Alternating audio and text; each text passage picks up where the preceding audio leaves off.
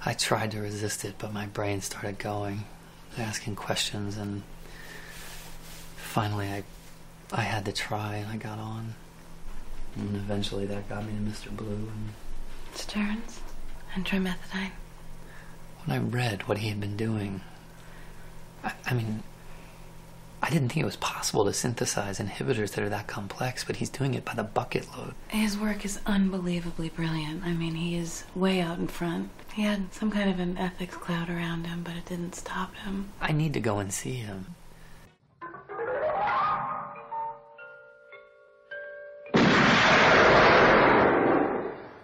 Do you expect me to talk?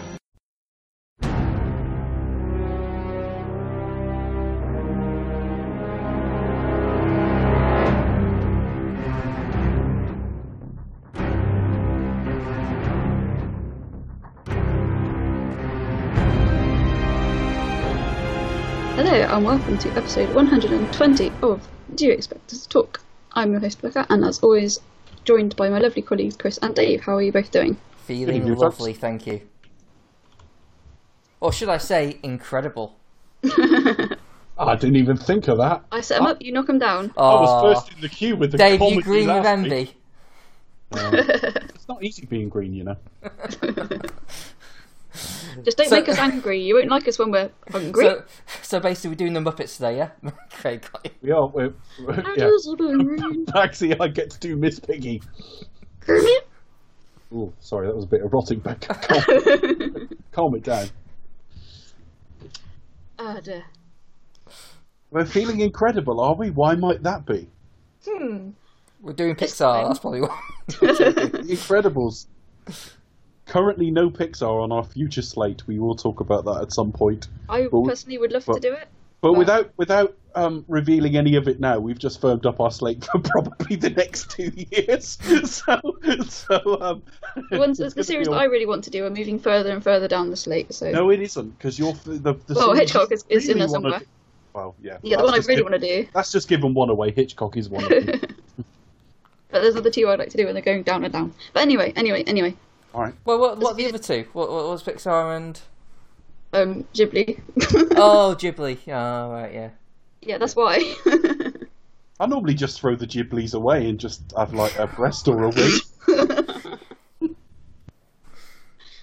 I know everyone seems to have different opinions. Do you cook them or what? I don't know. I don't know. It's I mean, the just neck bit's you know, all right, so but you those don't, other you know. bits, pointless. Those giblets, you don't want to eat them. Don't know why we'd get. Stick them on the barbecue. It is summer. Don't know why we'd get a series out of that, Becca. We'll work out some Studio Ghibli and we'll work out some Pixar as well. Come up with some new recipes for what you can do with giblets. Okay, brilliant. If you come up with some ideas of what we can do with giblets, drop us an email, expecttotalk@gmail.com. Okay, fair enough. Oh dear, including where not to shove them. Anyway, tonight we are reviewing The Incredible Hulk, starring Ed Norton, not Edward Snowden, Liv Tyler, William Hurt, Tim Roth, Tim Blake Nelson, Ty Burrell, who I didn't totally forgot he was in this film, and Lou Ferrigno. Score by Craig Armstrong, script by Zach Penn, and directed by Louis Leterrier, and released in 2008. I was really trying to remember what I best know him from, Ty Burrell, and I'm looking through his Modern filmography. Family. Never watched Modern Family, so it's not that. So I think he's just one of those people who just keeps turning up and stuff. Like, no, he's like a good character actor. Like he keeps playing like bit parts and different things, so like you would have like just known him out of association, I imagine. He's in Finding Dory as well. I did watch Back to You, which was a short-lived Kelsey Grammer sitcom he did after Oh, Frasier. yeah. Yes. He was in that, and actually that was just before this, so maybe that was it. He turned up and it was like, oh, I know him from that sitcom that's not that good. Yeah. Okay. So yeah, Ty Burrell's in this, starring Edward Norton. Not Edward Snowden. Yeah. Second attempt to get Hulk on the big screen. Did everybody see the first? Yes. From 2003. I didn't see it at the cinema. I watched it on DVD like a year or so afterwards, and after it got absolutely trashed, I remember watching it thinking, this isn't bad. I'm quite enjoying this. I don't see what everyone's problem is. Then it got to the last act. I was like, yeah, you kind of lost me now. All right, but, I get it. Yeah. but for the most part, I did generally think I think I'd still kind of do. I think it's a little bit underrated. Not well, no, maybe not underrated. It's a little bit over over generous, but I don't think it it's a better movie than people give it credit for. I think it just loses its way. But like visually it's stunning, but then in terms of like plot and thematics, it does kind of get a bit like, as we were discussing off air before we started recording, like a bit pretentious. Yeah, I mean, I do love Ang Lee's films, and they're very beautiful, but I just think it kind of gets ahead of itself. I do think the Hulk actually takes the idea of the character and does something with that, but whereas that was probably a bit more like a proper director's, a little bit more artistic in a way it's conceived. This one's like total polar opposite. It's a bit more mass audience friendly, but there's very little subtext to this at all. Yeah, there isn't. I mean, it's funny because I like Eric Bana quite a bit. I didn't really like him in that film, largely because I thought when he was trying to like contain his rage before he turned, it looked ridiculous. He looked like that Harry Enfield character. What were they called? The Self-Righteous Brothers? Oh, yeah. No. He'd be going... and it looked a bit silly. Having said that, I have and probably always will have a bit of a thing for Jennifer Connelly.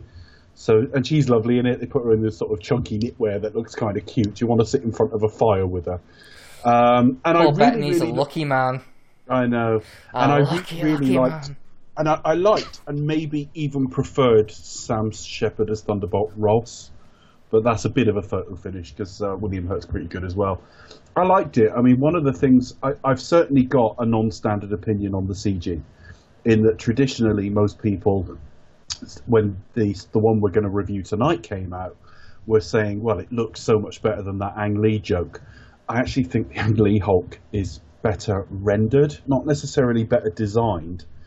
The only big flaw in the rendering is the shorts. The shorts look really cartoonish, but the actual... I believe that creature is there, whereas a lot of the CG we're going to talk about tonight I think looks awful. I think it looks really cartoonish. There's more detail in this Hulk, but it doesn't look finished. It doesn't look properly rendered, and the character only really works at night. The sort of thunderstorm scene, he looks pretty good, but anything in daylight I think he looks bloody awful, actually. But yeah, so I kind of liked it. The interesting thing with the Hulk film is, from 2003, the Ang Lee one, was a lot of people said, oh, well, it's not very child-friendly, is it? Funny thing is, I went with a friend, his wife, and their then 5-year-old kid, and the 5-year-old was completely transfixed by it, which was quite interesting. Really got on well with the Ang Lee Hulk. If I've got one critique... It's all the domestic violence stuff in it, that's probably what it was. Yeah, reminds me of home. Just slaughtered my friends. No, none of that in that house. Lovely people. But they took this kid who I thought was going to struggle with it, because I was struggling with it a bit, and I looked round, he transfixed, and loved it. If I had one flaw with it, one major flaw was the relatability of the character in making. Now, remember, we're not comic book people, and I don't care what the comic does in this regard. I didn't like the fact that he got larger the angrier he got. Because by the sort of big scene where he breaks out into the Nevada desert or whatever, I think he goes up to something like 15 to 20 feet in height, and he's so separated from the size of human beings that it suddenly just doesn't become relatable in any way. I do like them to cap his height at like 8 or 9 feet. So I think what we're going to cover tonight is a little bit more relatable. But yeah, it's got none of the ambition. And funnily enough, for this being a much more crowd-friendly film, the gross is barely any different. I mean, the Ang Lee Hulk film grossed 245, and this grossed 263. 18 million difference with 5 years of inflation in between, and there's 13 million different in budget as well. So if anything, and it will depend on individual deals done in different markets, but on the face of it, this film is actually even less profitable than the Ang Lee film, which is quite interesting. The only other thing I want to sort of say in background before we go into first thought is Louis Leterrier signed on to direct it, which got me a little bit worried because I just thought, he was best known for The Transporter. And I just thought, this is going to be real fucking dumb shit. But I warmed to him through all the special features. I really did quite a bit. Directed it with a broken leg, I think, for a lot of the shoot. It was a tough shoot. But his first choice to play Bruce Banner was Mark Ruffalo. And it was the studio who said no and wanted Norton. And by the studio, I mean Universal in this case, I think. Mm-hmm. But yeah, we could have had Mark Ruffalo as the Hulk right away. Yeah. Which would have been interesting. I think that's interesting how it's all come back around, really, hasn't it? So. See, if that would have happened, we probably would have seen a different actor rather than Mark Ruffalo. Yeah, we might not see him now, like we do in the Avengers. Don't know. I think the only thing I think is, let's say he'd continued and been in the Avengers as the take on the character we know and everything, because I do think the take on the character is a little different here.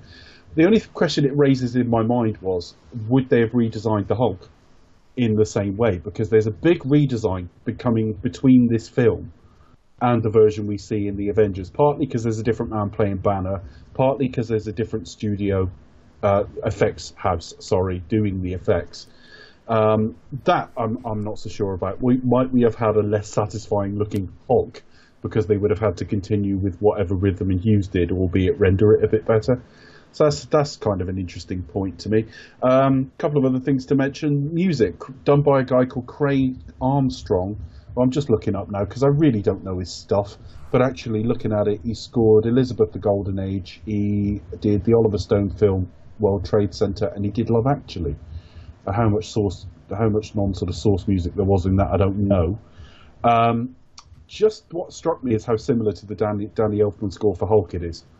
It's not as good as, but that was quite interesting. I thought some of the music reminded me of Dine of the Day, just a little bit like the first couple of opening bars to like Madonna's theme, and it sounds kind of quite choppy, quite very urgency aspect of the theme as well. But I just only thought, as I was listening to it, I thought, hold on a minute, I've heard this somewhere before. The theme that sticks out in my head is the stuff with Betty Ross, like the kind of like the romantic type stuff. That was the one. That's the music that was standing out to me the most. And a pretty early funny fact as well, we also hear the Lonely Man theme from the original series. Yeah, we do, and I think that was going to sort of lead me on to the sort of last thing I wanted to say as sort of background on this film is it does feel like an updating of the television series, much more than what's come since. Is that good or bad? I love the television series. Whether it's evidently it's not that good for general audiences because it didn't gross very high, but the TV series started off with a TV film. I was correct in saying TV. I'm correct in saying TV film, although I think it got a cinema release in this country. Starred the late Bill Bixby, who does have a tiny little cameo in this film as a character. Edward Norton is watching one of Bill Bixby's TV programs at one point in this film, so you do see him on the television screen. Yep. But the Lonely Man theme and everything else, quite an iconic piece of music. In that TV series, just to give you a little bit of background, he is a sort of researcher working on. He's actually researching based off something that happened to him, because he has a car accident before the events of the film. The car flips, catches fire. He gets out and he's trying desperately to turn the car over, open the door, do something, and he can't do it, and his wife perishes in the car. And in the years that follow, he's doing all this research on it and looking at, and he's hearing stories from people who suddenly were able to tap into great strength in almost identical stories. He's interviewing a woman at one point who's clearly got like a burn on her face, where she's got her son out of the car in almost identical scenarios. And what he finds is they all tapped into this strength at times of high gamma, whatever that means, whether that means environmentally or whatever. So he blasts himself with some gamma, and it kind of thinks nothing has happened, drives home, a tyre blows out, and in his anger he transforms into Lou Ferrigno's version of the Hulk that we know. And in the series that followed, he basically, it was a bit like the Littlest Hobo or something. He went from town to town doing jobs that were below his level of education and off the books, and calling himself something different, So he was known as David Banner for reasons we've discussed before, but he'd go somewhere and call himself David Bannon or David Banyan or something rather too close to his real name, to be honest. And that's why we say that's why we see David B at the end. But he would try to just like fit in somewhere and work for just, you know, janitor, that sort of thing. And eventually something would be going on in that town that he would try to get involved with and eventually Hulk out, typically twice an episode. But it's a man going from town to town, working off the books, and that's what this is. Yeah. So this is an updating of the television show, frankly. And it also had episodes of Thor and Daredevil as well at some point. Those are the TV films that followed. You had, I think, Return of the Incredible Hulk, something like that, and Trial of the Incredible Hulk and Death of the Incredible Hulk, and one of them had Matt Murdock in it. Very light. When he dressed as Daredevil, it was like a black outfit, and you had Thor in it as well. And I can't remember who played. Thor. That's an actor we know. Might just look it up actually. Return of the Incredible Hulk. Let's just look it up. Or the Incredible Hulk Returns. Sorry, is that the one with Thor in it? It is Eric Kramer. He was in Robin Hood Men in Tights. Yeah. Yeah, what else was he in? I think he might have been in some TV shows as well. But yeah, anyway, so we should do a Mel Brooks series as well, that'd be funny. Well, a couple of his films are funny.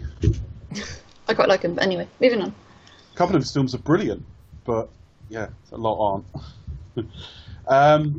So yeah, I think that's just background on this film. I think that's what we got, and I have to say Lou Ferrigno looks ripped in this. Yeah, he looks buff. he looks nice. like bodybuilding, doesn't he? So. I'm joking, because he does have a cameo in this. He's the guard, the sort of security guard that lets him through with a pizza at one point. Yeah, we get kind of all aspects of, because we see Bill Bixby, Lou Ferrigno. I'm trying not to call. Well, did he play security guard in the Ang Lee Hulk film as well? He was in that as well. You Yes. saw him coming out of the door with Stan Lee, I think. I think him and Stan Lee are the only people to be in both. And he does the voice of the Hulk. I don't know if he still does, but he certainly did through like the Avengers and all that. He does the voice of the Hulk.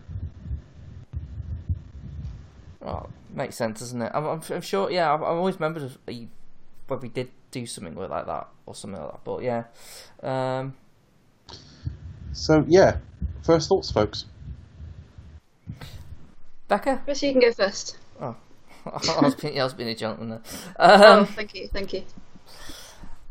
Yeah, it's all right. I mean, it's one of those films where I enjoy my time with it as I'm watching it, but it doesn't sort of have much to offer other than just like it's just passable entertainment.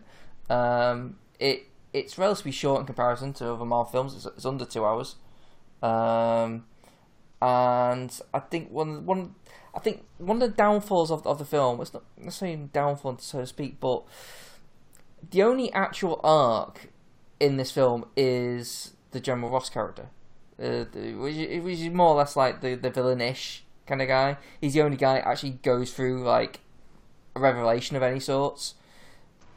The main focus is on Bruce and Betty Ross, and they don't really have any journey whatsoever. It's just nothing really changes for them. They just start one place and then in the completely same place really. Just a bunch of stuff happens and there they are. It's just nothing really develops, and I think that's probably the biggest flaw of the film. But other than that, it's kind of it is really just very fast and loose, fun time to watch, but doesn't really give you anything to chew on afterwards. I would be inclined to agree, actually, to be honest. I think especially compared to the last film, which looked stunning, but I think it started to have like ideas above its station. I guess that's the only way I could think to articulate it. But I definitely enjoyed the set pieces, but I think once this film gets to the halfway mark, things tend to go downhill a little bit. And you've got sort of various plot threads that aren't really developed for me. For example, like there's a storyline with Tim Blake Nelson's character, and there are sort of things that are alluded to that you don't kind of really see again, and aspects to when sorry, I'm forgetting people's names when Tim Roth becomes the Abomination, and there are kind of aspects to his character or sort of traits that he starts to develop that again you don't see, and just all these kind of loose ends. Obviously, they were setting up for a sequel, which never really happened, I suppose. But still, it's just very frustrating for me. Again, before we started recording, we were talking about the effects. I do think I'm just going to go out and say it. This is really stupid and self-centered of me, but the way they style his hair in this film, that really bothered me. I couldn't stop looking at it. I just thought it was so strange and really threw me off. I really couldn't concentrate on anything else. It looked like a live-action Beano drawing. That's probably what it was. Yeah, it looked really weird. I'd say you got this like cartoonish CGI Hulk-style character with this kind of emo-style hair. I think they were probably going for like look similar to like the live-action TV series many years ago, which is fine. But I just felt it wasn't rendered perhaps as well, and I mean, the way it was lit was a little bit awkward, and I just drew my attention to it in all the wrong reasons, and I feel really bad for saying that because I know there's a lot of work that goes into it. When we come to Thor, one of my college friends, her brother works for one of the production companies, so I'm going to try and get in touch because I do know there's a lot of work that goes into this, so I kind of feel bad bashing it. But at the same time, it's just like it drew my attention for all the wrong reasons, and it took me out of the film. The way I see it, I obviously it's more a case of how it's managed rather than the people actively doing the work, because I think the people actually doing the work are very talented, are doing the best with what they have in the time they have. Yeah, they're all artists. They're all artists. It's budget and time. Yeah. This is a $150 million film, which is not that massive in the big scheme of things. I was going to say, it's relatively cheap. Yeah, I mean, they were making Spider-Man films for well over 200 million by this point, well over 200 million. So, I'm quite happy to bash it. I think the CG in this film looks fucking awful.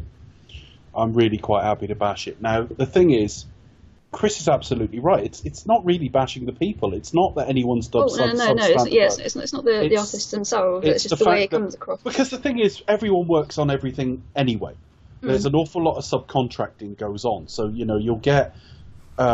I don't know, Industrial Light and Magic or Weta or something involved. Yeah. I don't know so much about Weta because I think they may be New Zealand based, but certainly in America, they will farm out bits of that work to get it done. And very often, lots of different studios will work on different aspects. So it's the same with any kind of animation type job, especially within like Japanese anime, for example. Because you'll have one main studio doing the production, but they'll farm that out to lots of like the in between sections. It's the same with video games. There'll be Ubisoft or somebody will be making a game, but parts of their other studios will be doing bits as well. Yeah. And it's budget and time, and frankly, it all looks massively unfinished. Is how it looks. When the Abomination and the Hulk are fighting each other at the end, it just all looks so shiny. It looks like that worst of that millennial rubber, as Alex Shaw, from Digital Drift and School of Movies always used to call it. It just looks like I want to break out my PS2 and. Yeah, it's very PS2 or very PS3. And I don't get. I mean, if you're going to compare it to the 2003 Hulk, what it does have is a lot more detail. In that there's more musculature, there's more detail of like veins and arteries and all that sort of thing. It's more defined. Way more defined than the 2003 Hulk, which was kind of much blockier. But I always felt like that Hulk was there in the scene. Whereas this one just looks like a cartoon. I really think the CG in this film is something pretty awful. And that kind of drew me out. I mean, that's a problem that I had with those kind of films of the early 2000s, obviously coming towards like the mid 2000s as well. But I'd say the effects here were to a point where it would take me out of the film. We're a year from Avatar at this stage. They could do better by this point, but it is time and money, and they went to Rhythm and Hues. Now, they were a young studio at that stage. I mean, even if you go to an Industrial Light and Magic, you may not get their A team. Do you know what I mean? Because they may be busy on, I don't know, Kingdom of the Crystal Skull or something, or Iron Man or whatever. So in that regard, I mean, as for his hairstyle, it's not my favourite sort of iteration of how the Hulk looks, but I can find comic book panels that look a bit like that, to be honest. The 1982 and 1996 cartoon, the Hulk had a hairstyle a bit like that. So it's not unusual, but I fundamentally don't like the design of him. I thought it looked like a cartoon, and I'm really surprised to hear you both kind of agree with me, because I've not heard a lot of that. A lot of it's been so much better than the Ang Lee version to look at, and I don't really see it. So I did have a problem with that in the film. As for I mean that is my first thoughts echo Chris's. Really, not an awful lot happens in this film. There's no great journey for the characters. It's an extended episode of a TV show with a big budget. I like the little nods to the TV show because I loved the TV show. That's why I was excited for this film.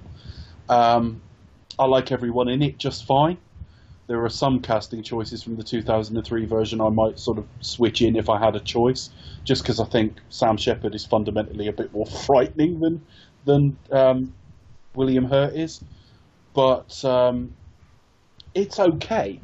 But yeah, it's like you say. All right, yes, he goes back to where the accident happened. So in the whole scheme of Bruce Banner's life, some major things happen, but he ends up in kind of a similar place, albeit with a degree of implied control. We can read that from what came later with the Avengers and stuff. But actually, judging this film on its own, and this is 4 years before the Avengers, I don't think anyone was 100% sure what the end of that film meant anyway.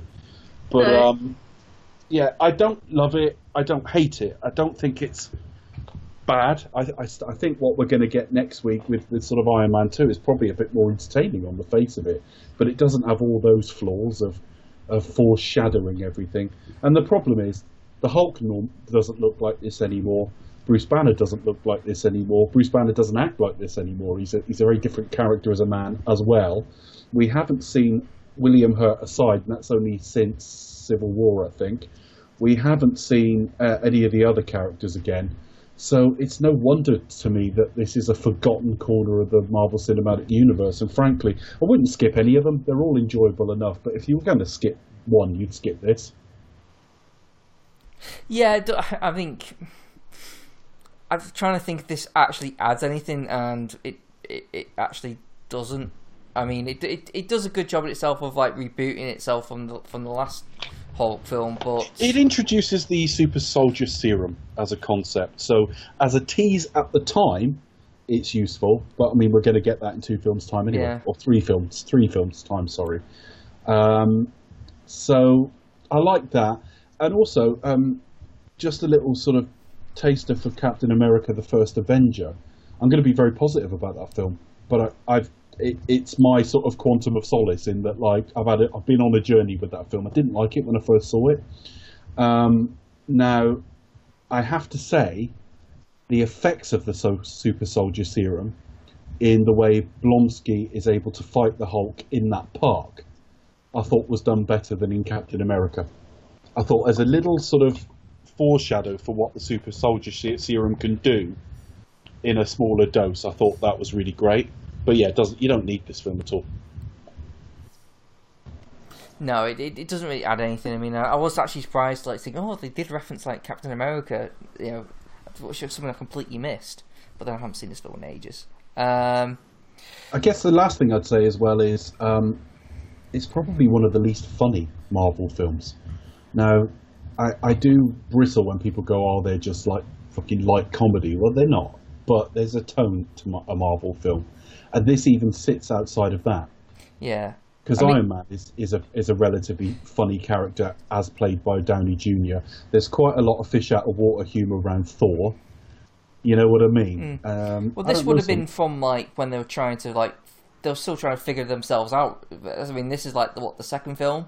Yeah. And this would have been made in parallel with Iron Man, so they were kind of like, okay, they haven't really found their feet, so to speak, or they thought, okay, we'll have this one a bit different, but obviously it didn't work, so they kind of make it more lighter tone, possibly.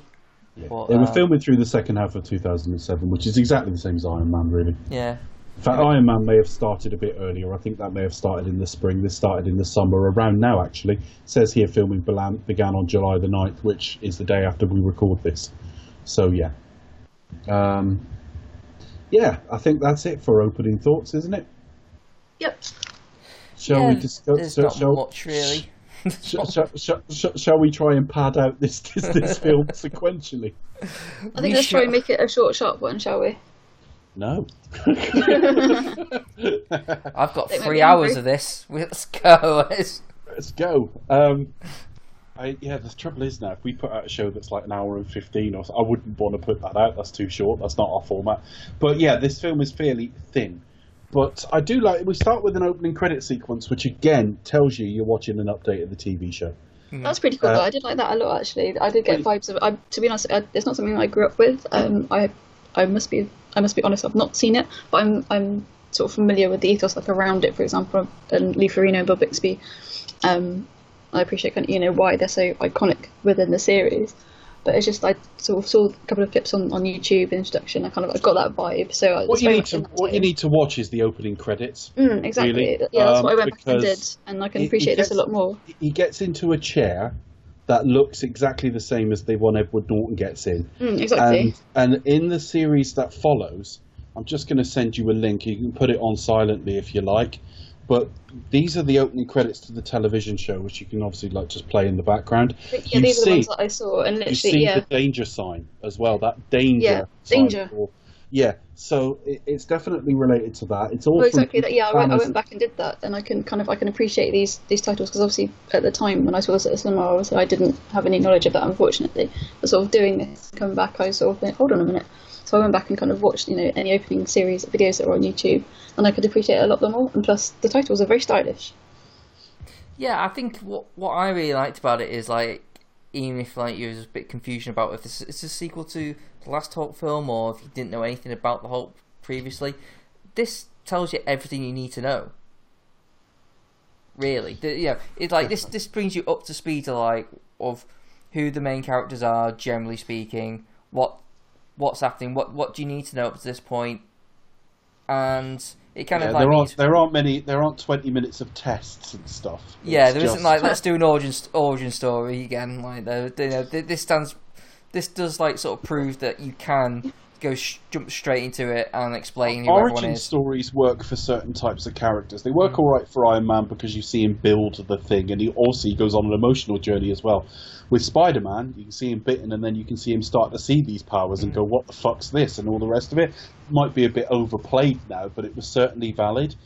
With the Hulk, there's no real. The origin is him getting to the accident, that whatever version of it they do, because there's been different versions over the years. In the original comics, it was like a nuclear test or something. He ran out onto a test field to save a character and got hit by the blast. It's probably best done in the credits, and obviously when it's from his perspective thereafter, much taller than everyone else. Then you see him in hospital and bloodied, and actually. It does build up that sense of you can see why he doesn't want to Hulk out, put it that way. Yeah, exactly.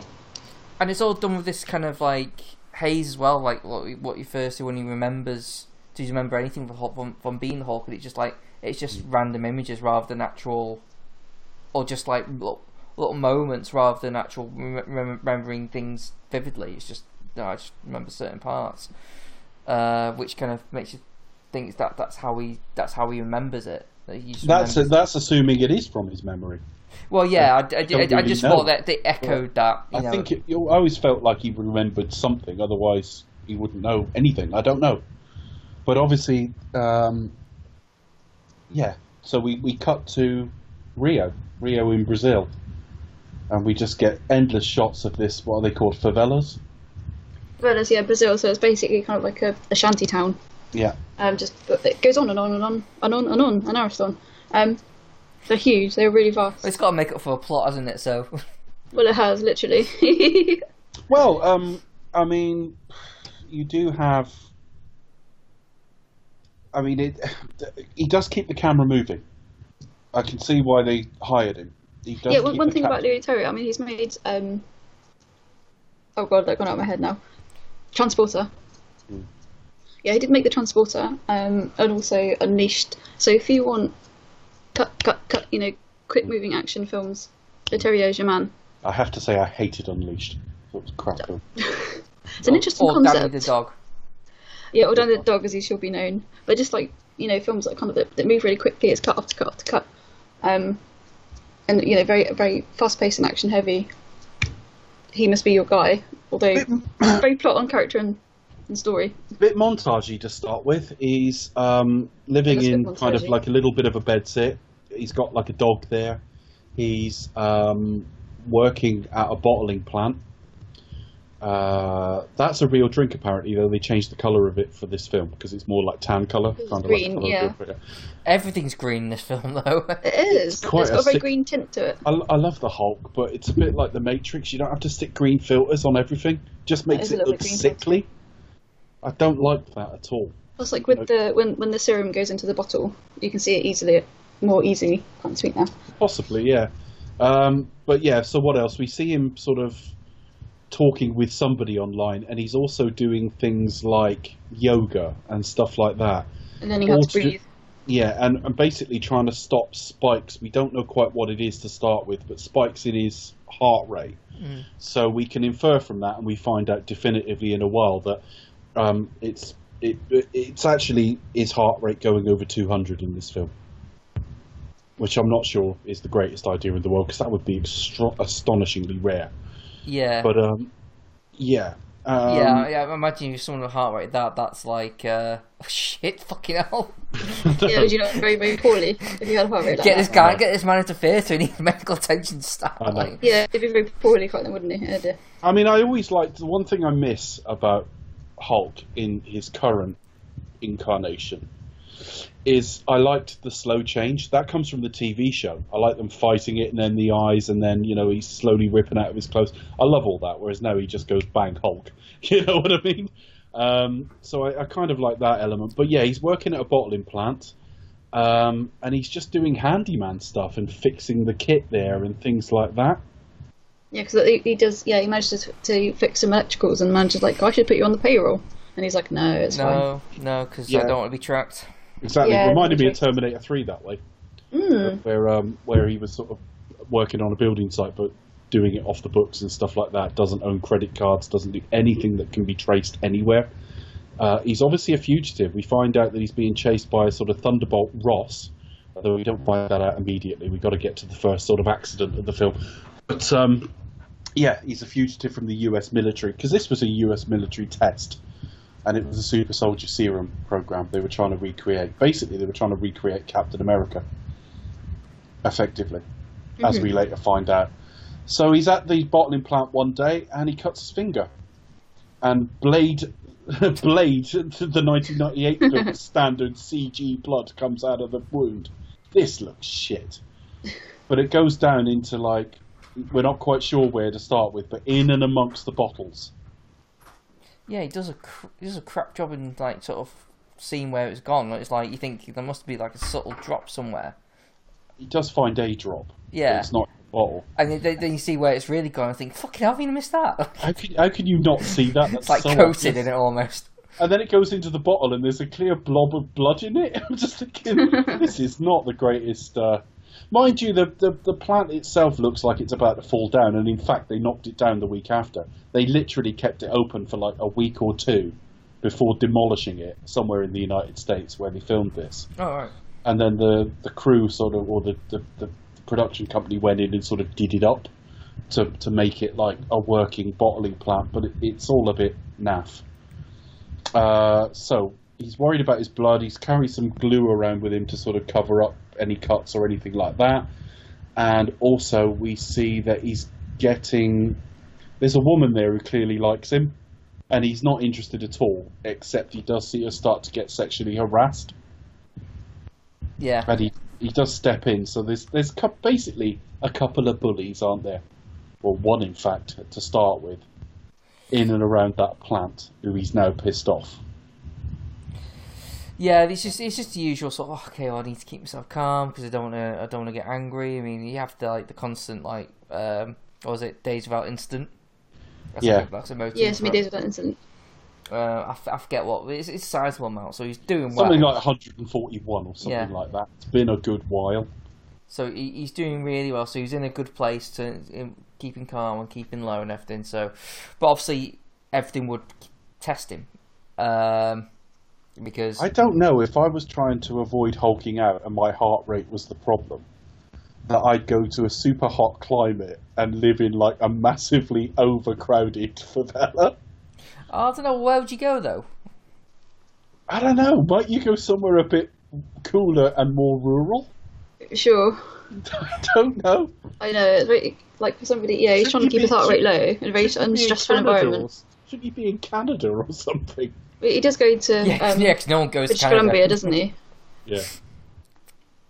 Yeah. You know, much of this film is actually made in Toronto, well, obviously, in or near around Toronto, so. I've been to the street where they filmed the final battle. That was really cool. What, you mean It's that one of was the in New longest- York? One of the longest streets in the country. Bits of it are filmed in New York. But, Young Street, the I think it final is. battle, the final battle where they had to shut streets off and have cars be flung about and stuff. They shot that. They shot that in Canada, in Toronto. Yeah, I've been to Toronto generally. It's a lovely city. I can recommend if anybody hasn't been and they'd like to visit. I recommend you visit. It's like a smaller, cleaner New York. Very clean, very clean. Yeah. We did like a tour of the East Coast, and after visiting like New York and similar cities, I was just shocked by how clean it was. I was like, oh, this is like being at home. Yeah, it's I can't remember the name of the street, but it's actually one of the longest streets in the country, if not the longest street in the country, and it goes right out of the city. I think it's literally like Young Street or something like that. It's one of the streets that it got strange regulations for different areas there. I think it's the one area where you can have like pawn shops and things like that. Just because it's so big. But yeah, I've been to that street where they filmed it. But yeah, one thing it does do is the one thing that impressed me about this film on first watch is we want to see the Hulk, yet the story has taken me enough that I didn't want him to Hulk out. I was with him trying to keep himself calm and all the rest of it. Well, he's done a good job so far. You don't want to keep him on track. Oh, come on, you're doing really well. You don't want to. Yeah, don't fuck this up. You got such a beautiful apartment and everything. Yeah, that bottle goes to the United States. We see it all bottled up, and it's heading from Brazil to the United States. The next thing we see, Stan Lee's drinking it, and drops it, and basically has gamma radiation poisoning. See, I was expecting something to happen, like have a massive arm or something, or there be some sort of like visual gag. I'm glad he just drinks it and goes, "Oh." Yeah. It already undermines it. They used him for that because he's always the comic relief anyway, and this isn't meant to be comedic. But anyway, word gets to the military that there's been a poisoning incident. He says where, and of course he's then got to put a team together to go and get this guy, particularly if he hulks out. So he calls in Emil Blonsky, who is a Cockney military, US military guy from Russia. Well, no, he's brought in from the Royal Marines, the UK Marines. Is he? Oh, okay. Yeah, I thought he was. And he's Russian-born, hence I don't know the comics well enough, so I don't know. I must say, I'm not familiar with this character. I thought it was odd casting, but there you go.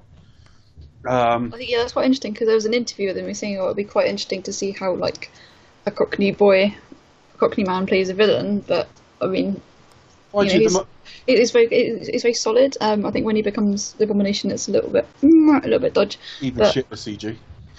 That's my point. In a less roundabout way. But Tim is a solid choice, and any film he's in, always happy to watch him. Happy to see him here. I'm just glad he's not doing a weird accent. Yeah, I mean, I think the most unrealistic thing about the character is when he claims to be 39. Yeah. So, Tim Roth was a good decade older than that at that point, or close to anyway. Yeah. Originally was going to be KGB, wasn't he? But he said no, wants to be. Yeah, and you've now got. We find out that Liv Tyler, Betty Ross, is his daughter, and they don't speak anymore. Very like Hulk in that regard. And yeah, he puts a team together to go down and get this guy. So at the very same time as those guys he stopped harassing, or the guy he stopped harassing that woman, come after him. The US have sent in the military to get him as well. So yeah, from there basically they find him, or they find his apartment. But he's already I think he knows that. How does he know they're there? Because he climbs out the window, doesn't he? Yeah. He knows they're there. Doesn't the dog bark? Possibly, it could be that. They stick a camera under his door, don't they? He gets out the window, and at the same time, he's spotted by the guy that harassed the woman. So they're chasing him, and the military are chasing him at the same time through the sort of streets of this shantytown. Yeah. And I think this is quite effective, just because I don't want him to Hulk out. I think, well, the character must have taken me a little bit then. I think so. This is actually a good set piece, like a good general action scene. Plays to Leterrier's strengths because it keeps moving. Yeah. My only problem with it, because it happens this early on, I don't think it gives me enough to actually get involved. But as you say, David, it's like if you're like, I generally don't want to see him Hulk out. Yeah. You know, so it does work. So, but I do appreciate. I think it's actually well thought out. I think it's well conceived. He keeps stopping. And he keeps stopping and checking his heart rate and all that, and trying to remember the breathing. But he doesn't have a lot of time. They're going to trank him. They're not going to kill him at this stage. But all bets are off once they get him back to the United States. So we definitely want him to get away. And he basically ends up. I think he ends up in the bottling plant, doesn't he? Yeah. And they corner him, the guys, and start to give him a bit of a beating. He's warning them not to. Yeah, you say you won't like me when I'm angry. Though it was hungry before because he got his. Yeah, he got the word wrong. So I think he was hangry about 10 years before it became popular. Yeah, I don't know if that works in that language. Are the words even remotely similar? I don't know. But anyway, I don't know. I'd have to open this up to our Portuguese listeners if we have any. Now the eyes turn green. Now in the Incredible Hulk TV show, these turn kind of a greeny white. And I think one of my big CG problems is the eyes. The eyes constantly look like fucking neon bright green. They look like the lights you'd have in your in a self-made computer cabinet or something. They look. I think it's quite a cool effect though. It's cool. It's all right when you see his eyes turn. Yeah. But when it's actually the Hulk, the eyes, if you go and look at the Ruffalo Hulk, his eyes are much more of a normal brightness. They're just green. In fact, they may not even be green, I'm not quite sure. But if they are, they're subtle. But there's nothing subtle about this painting of him. But yeah, basically, it looks great when he's transforming. Especially that shot like in the dark, you see his eyes just light up. Yeah. That's really effective. Yes. But I see what you mean, and probably might want to try and maintain the consistency. Like, well, he's got green eyes. Yeah. Yeah. So it's basically Hulk's out, and then he does his Hulk shit, which basically sort of smashes one guy against the wall, and then basically you got Tim Roth doing his military shit. It's largely in the dark. But you do get like big vats being pushed and thrown around. It is dangerous. You could be killed by this thing. But I think we do hear him speak. He just has to be left alone. He just wants to be left alone. He manages to get away and basically incapacitate them. And I think he wakes up in like Bolivia or something. He wakes up over the border somewhere. And that's that. That was the end of our first sort of action sequence. Before he left Brazil, we find out he was talking to a guy who called himself Mr. Blue. And Mr. Blue is obviously some scientist who's trying to work with him on the quiet to try and cure him. So he did try something with like a serum made out of a flower, basically. And he was told that his gamma levels were down, even though it didn't cure him. He tried it on his blood, and it got overtaken by the sort of green cells, if you like, straight away. So there's definitely an urge to get back to the US on the quiet, because they're saying, like, it's too dangerous, but it's the only way I'm going to cure you. I need more of your history. I need samples, and all the rest of it. He has sent a blood sample, which is how they know the gamma's down. So I guess the next thing is he's trying to get back into the United States. Yeah, so he hitches a ride, and we hear the Sag Hulk theme. Yeah. And we have Ross and Cockney Roth. But basically, he tries to dismiss Roth, doesn't he? He's like, okay, well, we tried. Thanks for your time. No, I know what I saw. Yeah. And also, he's pissed off his career's coming to an end in terms of being an active soldier. Hence the 39, I think. That idea that he'll be over the hill very quickly. So, and he doesn't want to like an armchair kind of position. He doesn't want to be. He always wants to be in the action. Yeah, so he says we might be able to do something about that. So he injects him with a bit of a serum. which seems to sort of fuck his skeleton a little bit. Just a little bit. Anger him a bit. They inject it into his bone marrow as well, so that'll play that kind of. Yeah. Give it that. I suppose you would have to do it for the frame as well as the skin tissue. But yeah, doesn't sound very wise. You think you would probably want to do some checks on his mentality first. I know you've worked with him for 5 fucking minutes.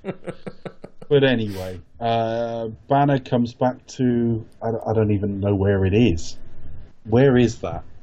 Saying Culver University here, I'm not quite sure where that is, actually, not knowing the United States that well, or not parts of the United States very well. And in fact, it's probably... Oh, it says Virginia. Okay. All right. So he's getting there to try and get some data. He needs some data on the original accident, and that's where Betty works. Betty's dating Ty, whatever he's called, Ty Burrell. Yeah. Bernard Sampson. The guy who makes the Blade Runners. Yeah, him. Yeah. Sorry. It's all right. Just a joke. It's okay. Yeah. Again, all of these characters have histories we're probably not that aware of. Where do we go from there? Well, he goes to Albert Einstein for some shelter. It is about Einstein for pizza. Yeah. Pizza and advice. Got a fun fact about him coming up later on. It's always an older man running a bar or a fucking restaurant, isn't it? Yeah, it's got a fun fact about him coming up soon. Okay. Yeah. His relation to previous Hulk iterations. He poses as a pizza guy, doesn't he, to get in? Yeah. And that's the Lou Ferrigno character. He gets what he needs, I think. Yeah, he gets the data, and then he comes back. Only to find out that obviously because they're friends from life, so he's friends with Betty as well, the Albert Einstein. Yeah. And they. He's in the restaurant. Betty's in there with this. Yeah. He's her guy, and when he moves his head for something, she spots Bruce right in her line of vision. Yeah. But unfortunately, we find out her boyfriend tips off Ross. We don't think we find that out immediately. No, it's said later on, but the boyfriend role is just it is just kind of really fucking redundant. Not necessary at all. He could have been spotted by anyone, couldn't he? But again, I suppose it's like the life moving on without him, and that's the one he loves, and but with no consequences because she just goes went straight to him anyway. So it's like, well, there's no. That's the problem. It's like, well, that's going to be insurmountable for 3 minutes. Yeah. Until she basically... And plus he's fine with it as well. He's like, by halfway through the film, he's like... He's not even bothered that he's just... It's like when Bill Pullman's dumped in a film, he's always like, good luck to you. Oh. It was like Sleepless in Seattle. She dumps him for someone she's never met, and he's like, good luck to you, more or less. So, okay, so they basically corner him at a park at the university, don't they? Yeah, we'll get into the next next Hulk out. There's not that long before that happens. No. So Sampson has basically tipped off Ross. Ross has given some serum to Blonsky. Liv Tyler, Betty Ross, is aware of Bruce, and I think she kind of goes towards him on the park, and he knows that the military are there and just asks her to get out of there. Yeah, not the most subtle of tactics, is it? Now, am I inclined to believe that it was Courtney Roth who acted like rashly? Because Colonel Ross did say like, "Fucking hell, he's jumped the gun." Well, Bruce gets sort of cornered. Well, not cornered. He's in there by himself, but he's locked in to like a glass walkway between two buildings. And this is where the CG really, really is awful. And they fire in some gas, and the fear makes him Hulk out. So you just see the green eyes as the sort of smoke envelops him. And the next thing he comes. You see Betty get like attacked, getting taken down by shoulders. She's like running. Yes. trying to run or do something. I don't know what, but I don't know. Don't know what she was trying to do. She's just trying to stop them, I think. Yeah. But there was no plan for how to do that. But I remember it was in all the trailers, I think, of him bursting out of that sort of glass atrium and landing on the floor. And it might as well be a fucking cartoon. It looks terrible. Yeah, CG doesn't look great here, unfortunately. Didn't look good at the time either. It's not just age, it looks shit. I mean, if it was a TV show, then they'll be like, oh wow, this is actually pretty decent. But There was talk of a TV show for a while. Guillermo del Toro was going to be involved in a TV show. Yeah. And it was going to use this model. They were going to spin it off into a TV show, and they were going to use the sort of properties that Rhythm and Hughes had created. So it would have been this version of the Hulk. On TV, it wouldn't look as bad anyway. And not only that, you'd see less of it because it's expensive to animate. I just don't like this at all. It just looks unfinished. There's tons of detail there, but it just needs like countless more rendering passes. And then there's this battle in the sort of field, which is kind of one of the better sequences in the film, in that Blonsky is like really balletic and really fast and really agile because of the serum. And I swear it shows it better than Captain America will in three films' time. That ability that the serum gives you. So that's pretty good. yeah, like just jumping around. I mean, I think it's shot quite nicely. Like he does move well. His character, but it all just seems really dumb. You got to quietly take this guy down. He was under orders to fucking trank him first time, and he's in a wide open space, and they've now made him Hulk out. It's just like, oh, for fuck's sake, this is so silly. Like the military tactics in this film are just really stupid. It makes me annoyed for like how military are portrayed. Yeah, that really surprised me about this film, actually. It's usually the case in films.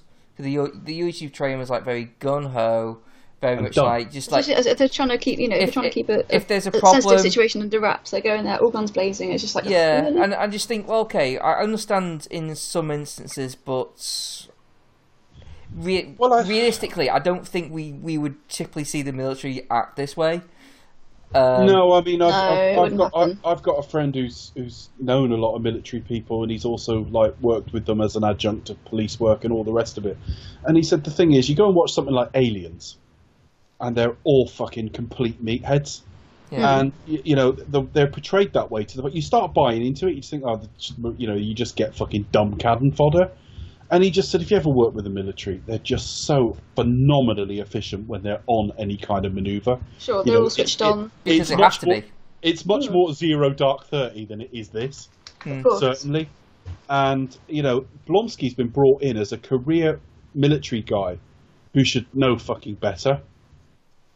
But I guess, he has to Hulk out. Yeah, that's what kind of really surprises me. He should. Yeah. He really should know a lot better, lot better than. But the action sequence is pretty good, and he's ridiculously brave at this point now. He's just throwing himself right into it. Betty gets herself caught in the crossfire. They try and shoot him with this kind of cannon of sound, don't they? Yeah, and again, it's cannon. Like we spend like about 5 minutes of the sequence of them just aimlessly like firing machine guns on it, and I'm thinking, surely you know this wouldn't work. Like, they literally just fire a barrage of shots at him, and it's just like, really? So, mean, we as the audience know, like, well, bullets do fuck all, like, or grenade launchers, all this kind of like stuff doing that does fucking nothing. I mean, even when like the idea of Roth Super Soldier going in there, like, what's he gonna do? Like, he's going to jump around a bit, alright, but he's not going to fucking do anything to it, though, is he? Bear in mind, the Hulk has been created in an attempt to recreate the Super Soldier program. Yeah. The idea that you go, well, this is just safe to inject. This is fine. But the not point... really any problem. And he's not a doctor. He's not like... he's not a scientist. No. He's a military guy. So, I mean, had that been one of the people involved in the original experiment, and he gone, look, he gave himself a massive dose. If you start with this, we don't think there would be any dangerous side effects. Then fair enough. But he's just like, just inject some into him. Well, he did say we'll get like a small dose at first, and we'll see how we go with any side effects. Like, yeah, point. they do make a but at point, but He just comes off as an idiot, Ross, in this, whereas in the 2003 film, Ross came off as distant. He did come off as, you can see why his daughter didn't get on with him, and he came off as officious and all about the mission, but he didn't come off. It doesn't surprise me at the end of the film when I see Ross in a bar, like, a bit pissed. You know what I mean? Yeah. It's like, you know, the Sam Shepard version of the character wasn't like that at all, and I do prefer that version, but then maybe this is better suited to this plot. possibly. I mean, this is more popcorn fare type stuff. I think his character here is just probably. He's just got an agenda. He just wants to see the scientific experiment stuff he was doing with get it done, and he's not really thinking about. She put his daughter in hospital as well. He put his daughter in hospital, so I think there's a bit of like callous rage in it as well, which wasn't quite the case in Hulk. So, I mean, it's all right, and it's a pretty decent action sequence. The CG keeps pulling me out of it because I really think it's that bad, and maybe I'm overstating it. But the way they have Blonsky move, I always really impressed me. I was like that. Yeah, even before he had the serum, he had like really good, like, you know, efficient type action to him. But again, it's like, you know, all right, I buy the stuff before he hulked out by he gassed the thing. Okay, that makes sense because he could pass out and then he can whatever. Yeah. Once he hulks out, get those like sound cannons in because they're the only one. There's your best plan there. Yeah, and if We that haven't doesn't seen those work, before and since, have we? Why waste time with like I know, it's fire a bunch of shit at him that won't work. Like, what's the... I think it's the whole point of once he hulks out, you've lost. Yeah. You've already seen him once. You saw him down in that bottling plant. You know how powerful this thing is. You don't know all the details, but you've had a taste of it. And I just think the whole point is you try and trank him without him knowing. So he's passed out before. They gas him, which immediately induces fear, which means he's more likely to hulk out. Well, maybe they don't know that. But they saw him hulk out. He saw it through the night vision goggles. So he knew that you could infer some kind of stress induces this. And I just think, basically, once he hulks out, you've got maybe one shot with the cannons once you realise your guns don't work, and then you're out of there. You've got to wait for him to calm down and go at it another day. But they just go on and on and on. It ends in an explosion which almost kills Betty, and it's only the Hulk that protects her. And probably kills other soldiers because that helicopter just crashes and everything. Yeah, so you've got that team are dead pretty much. Honestly, I feel bad for Betty in this film. She doesn't come off. She comes off as a kind of a sort of Fay Wray style character. I mean, she's a bit of a damsel. Just a little bit. I do like Liv Tyler. She's a really good actress. Loved her in the Lord of the Rings series. Brilliant. But yeah, just in here, she's a little bit of a damsel in distress. There's a little bit of agency, obviously, because she is Ross's daughter. And perhaps without her connections, obviously, you wouldn't be able to kind of go forward. But yeah, I do get the impressions of a little bit of damsel in distress sometimes. I don't know what to think about that. I know that's my personal feeling. I'm probably wrong, but that's just what I feel anyway. But I mean, you're not wrong. Yeah, Liv Tyler's a really good actress. So. I like Liv Tyler just fine, and in fact, I've heard reviews on the past that were mocking her, and they were saying what did they do to her face? And I'm thinking, what are they on about? Like she was wearing a load of Botox or something. I don't see it. Liv Tyler looks pretty good in this film. Yeah, I mean, she looks. I mean, if I could be misogynistic for just a moment, she looks pretty fine in that. Yeah, she does. But I don't mean that as being really. What I'm saying is she does have she's believable as someone who you would be madly in love with. So for Ed Norton to be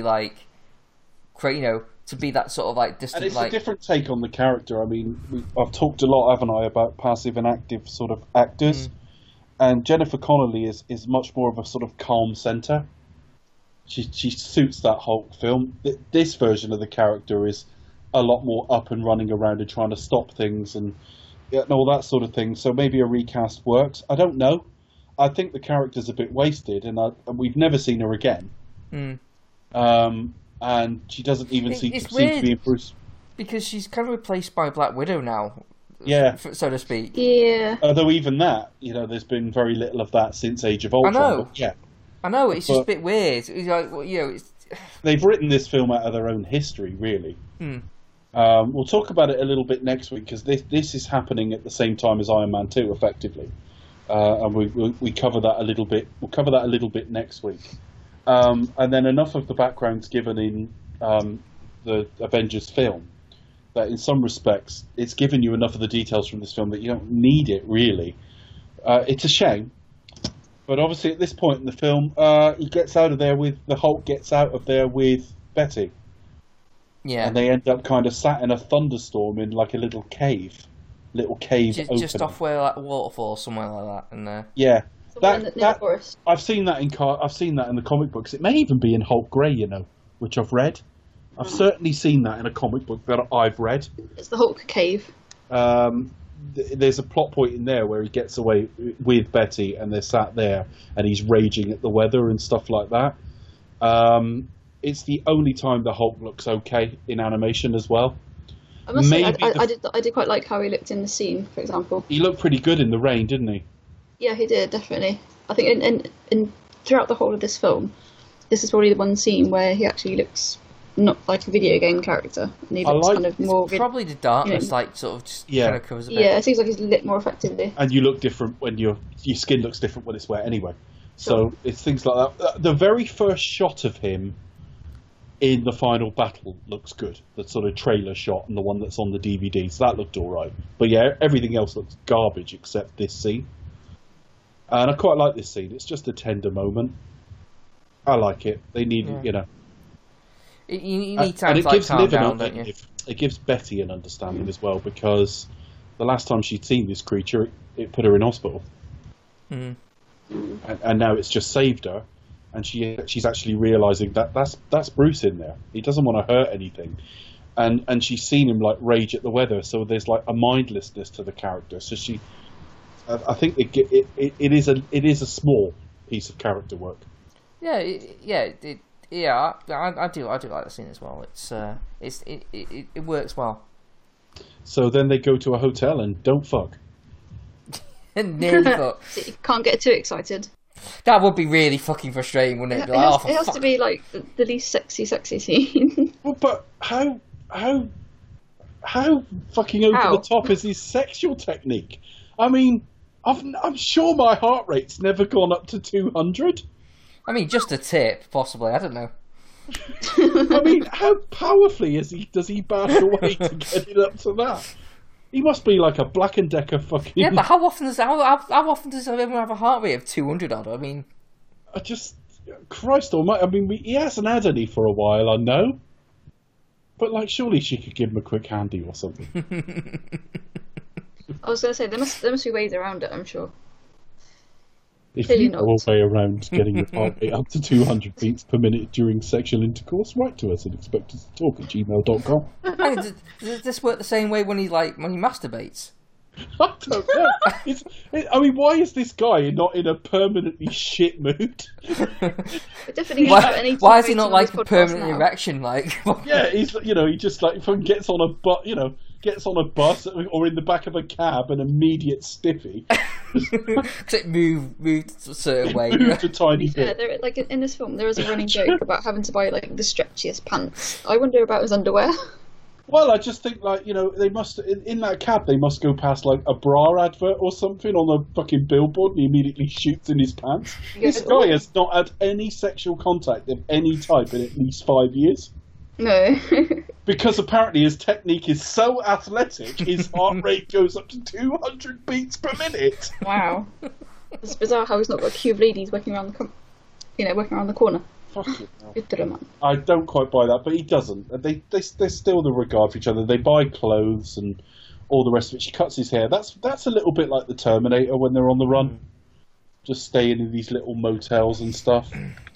Yeah, there is probably more character work with these lot than there is actual development. There's no actual journey to go on really, but you do get like a sense to be with them more often, don't you? Yeah. Now I think this is probably sort of because this is a sort of lull between the sort of action pieces and plot pieces. Of course, probably a good time to talk about why Edward Norton isn't in these films anymore. And you mentioning another cut made me think about that. Edward Norton, there was a big fight over. He refused to promote this film at all, as far as I recall, and there were talk at the time that there was a lot of debate over the cuts of the film. Edward Norton was involved in writing some of this and rewriting some of it, and apparently he was cutting his own version. And it was just, he wanted the longer version that had, there's this kind of a cut suicide sequence in it that is referred to by Ruffalo in a later film, where he says, "I shot myself," and the other guy spat the bullet out. That scene was in this film. He's in ice somewhere, and he goes to try and end it, and of course it just makes him Hulk out. And so he wasn't necessarily, so I think he thought he was important. You know, he was the leading man, new franchise, was involved in writing, thought he could get involved in cutting it. Very American History X has a very similar sort of history where he fell out with the director and stuff and debates over all the rest of it. Anyway, they carry on, and a couple of years later, there was talk that they were in talks with him to get him into the Avengers, and they put out a statement. They suddenly stopped negotiating, and Kevin Feige put out this statement. It says, "We have made the decision to not bring Edward Norton back to portray the title role of Bruce Banner in the Avengers. Our decision is definitely not one based on monetary factors, but instead rooted in the need for an actor who embodies the creativity and collaborative spirit of our other talented cast members. The Avengers demand players who thrive working as part of an ensemble, as evidenced by Robert, Chris H, Chris E, Sam Scarlett, and all of our talented cast. We are looking to announce a name actor who fulfills these requirements and is passionate about the iconic role in the coming weeks." That's a bit of a fucking burn, isn't it, to say the least? Yeah, you're not a team player, basically. That's right. basically what you're saying. Now, the next quote, the quote in reply is a bit long, but I will read it all, so forward on a minute if you don't want to hear this, listeners. But the agency that represent him replied.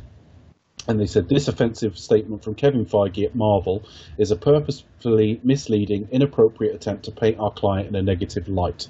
Here are the facts. 2 months ago, Kevin called me and said he wanted Edward to reprise the role of Bruce Banner in the Avengers. He told me it would be his fantasy, don't believe that, to bring Edward on stage with the rest of the cast at Comic-Con and make it the event of the convention. When I said that Edward was definitely open to this idea, Kevin was very excited, and we agreed that Edward should meet with Joss Whedon to discuss the project. Edward and Joss had a very good meeting, confirmed by Feige to me, at which Edward said he was enthusiastic at the prospect of being part of the ensemble cast. Marvel subsequently made him a financial offer to be in the film, and both sides started negotiating in good faith. This past Wednesday, after several weeks of civil, uncontentious discussions, but before we had come to terms on a deal, a representative from Marvel called to say they decided to go in another direction with the part. This seemed to us to be a financial decision, but whatever the case, it's completely their prerogative, and we accepted their decision with no hard feelings. We know a lot of fans have voiced their public disappointment with this result, but this is no excuse for Feige's mean-spirited, accusatory comments. Counter to what Kevin implies here, Edward was looking forward to the opportunity to work with Joss and the other actors in the Avengers cast, many of whom are personal friends of his. Feige's statement is unprofessional, disingenuous, and clearly defamatory. Mr. Norton's talent, timeless work ethic, and professional integrity deserve more respect, and so do Marvel's fans. So it got rather nasty. Very much so.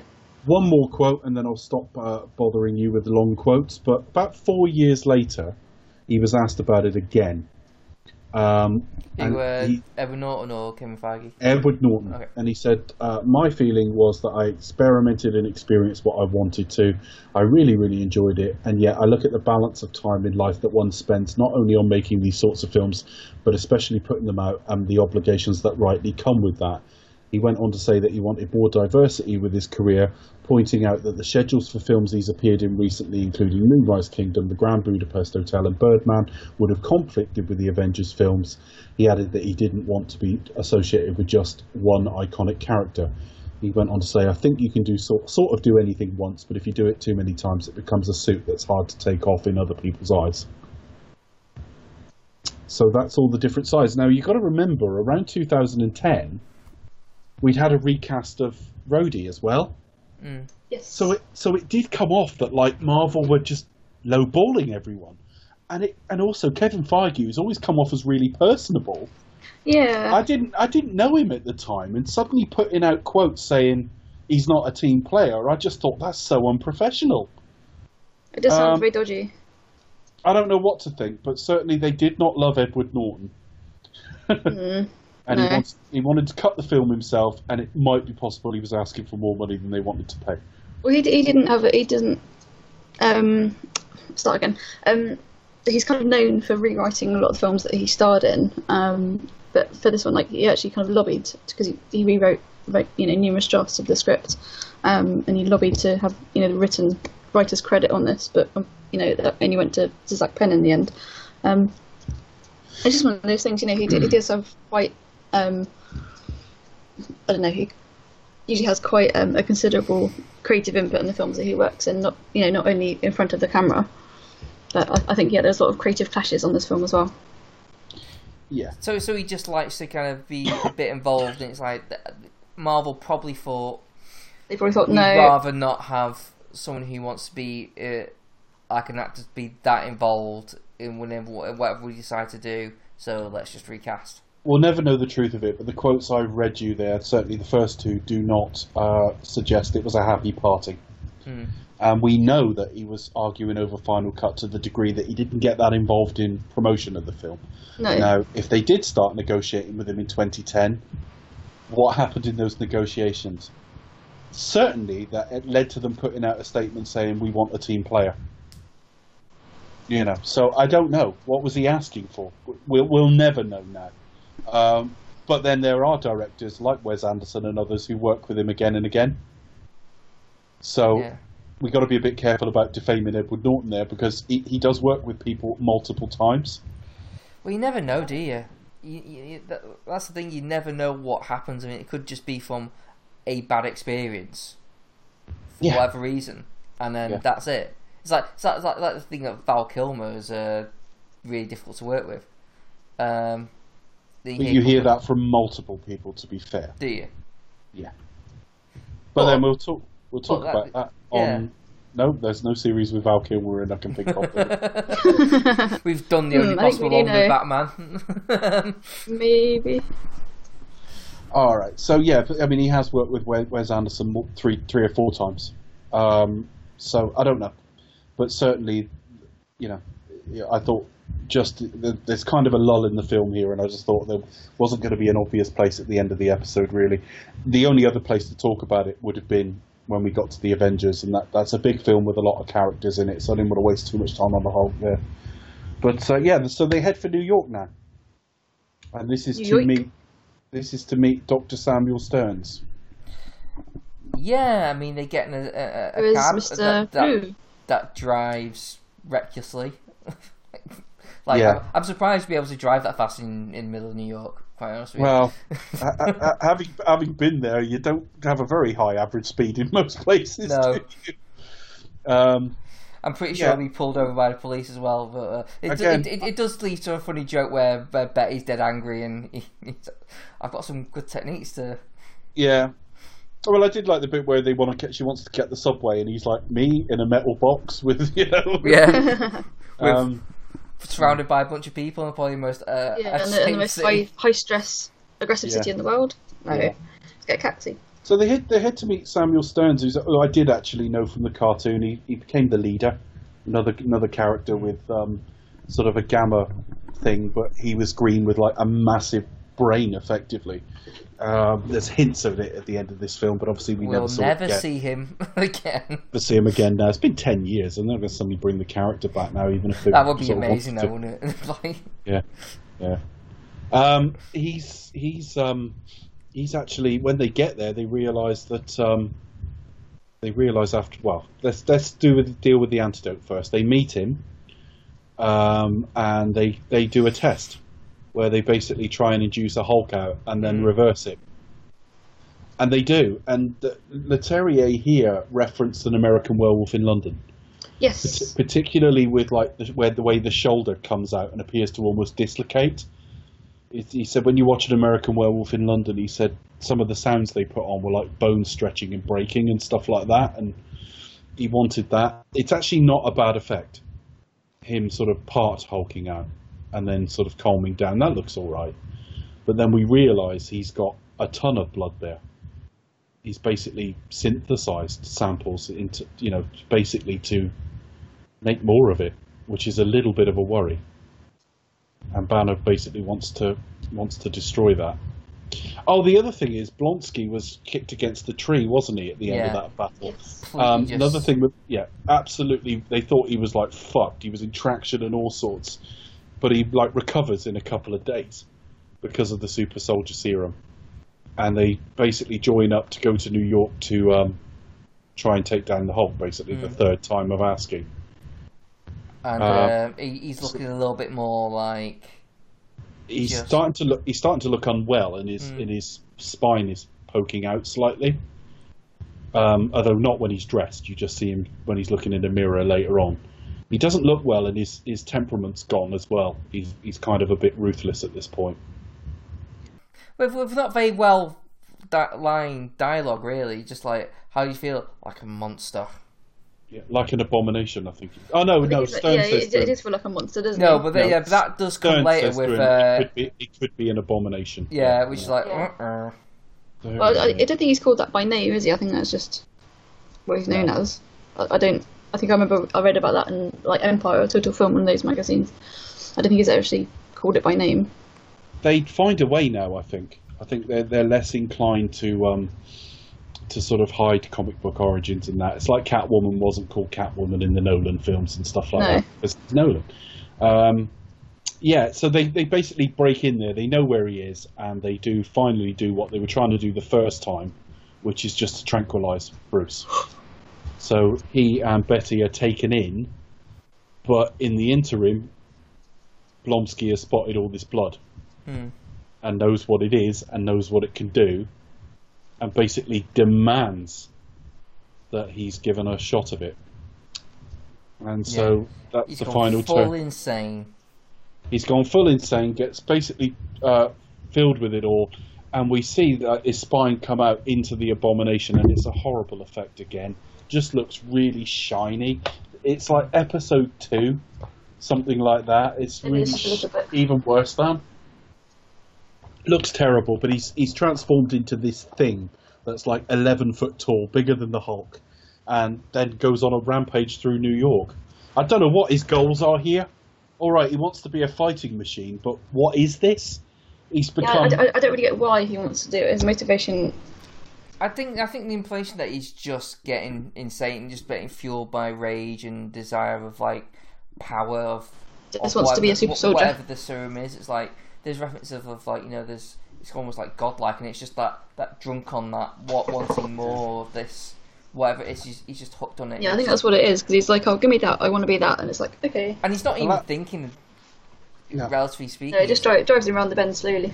Yeah, he's just full of just like, I just want to fight, he's driven by his desire to basically fight the Hulk. He's ticked off that he's like bested him like once and twice, now he wants to go again. No, I want to have him. So he just felt like just needs to fight, really, and that's all there is. But right. Not brilliant, is it? No.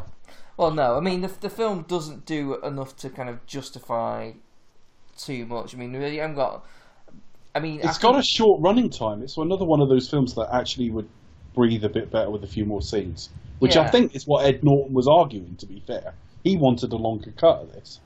Yeah. He just said all the character work and stuff's being cut out of it, was what I was hearing. And he's sort of right, actually. Yeah. No, that's not I would have liked an actual plot for the characters, but... yeah.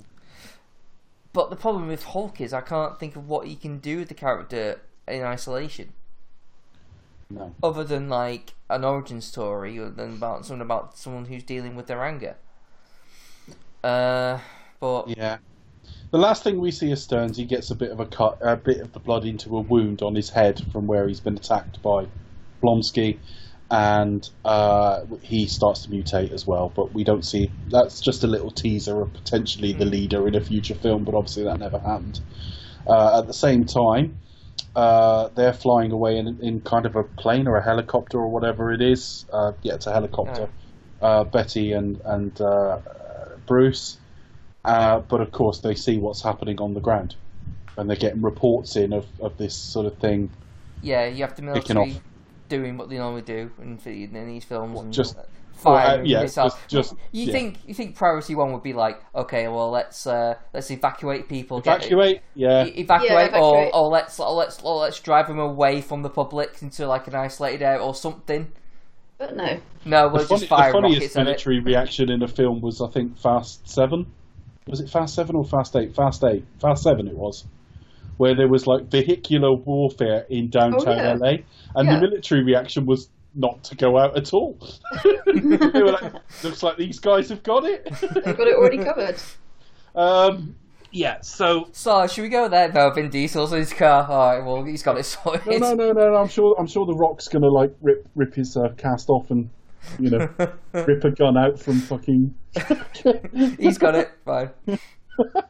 I just love that. The press are reporting on it and no one's doing anything. No police, no fucking military, no nothing. I turned to my friend in the cinema, why have they not scrambled the military? Anyway, so yeah, he basically wants to go down and try to fight this thing. They're like, Bruce, you don't even know if you've been cured. We've stopped a Hulk out. You may not transform. He's eventually released to do it. He jumps off the back of the helicopter. Doesn't transform in midair, and then hits the ground hard, and obviously clearly transforms then. I think this scene, I really like the scene concept. I think it's completely rushed here. Just you think Jumping about off like, the- what this scene could have been. This could have been like a really sort of tense, really sort of almost like powerful. Like I'm literally risking my life. It's do or die.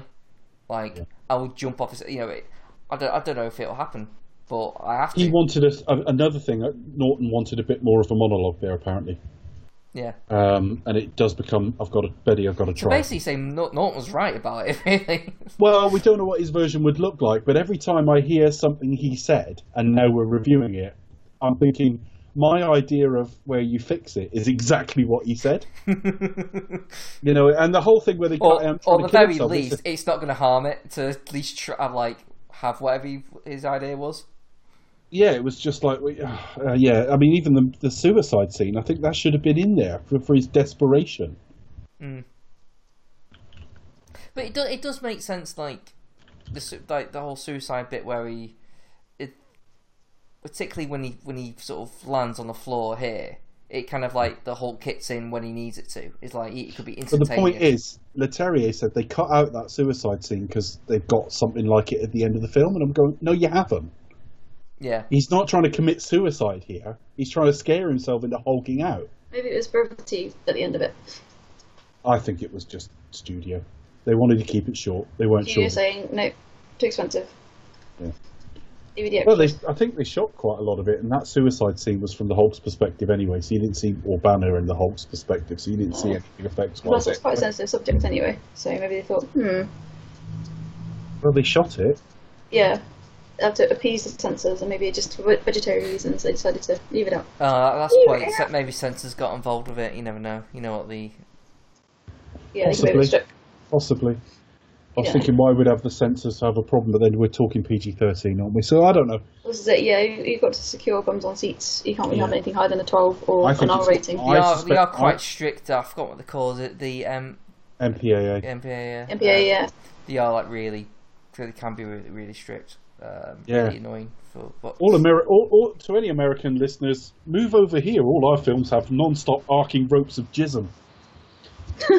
Well, most of them. All right. I might be overselling half the BBFC there. Yeah, he when he comes out of that sort of hole in the ground and just basically roars. That's the only other shot in the film where I think the Hulk looks all right. Oh, yeah, that's quite a good scene as well. Yeah. Yeah, it looks quite good there. and then you have two, computer generated characters just fighting. Having a smackdown. And we're not convinced either of them can be like in any way fatally hurt. So But don't really we matter. see the Hulk This smash, don't we? Well, this is like a problem with Marvel generally, though, isn't it? Really? what the third act action.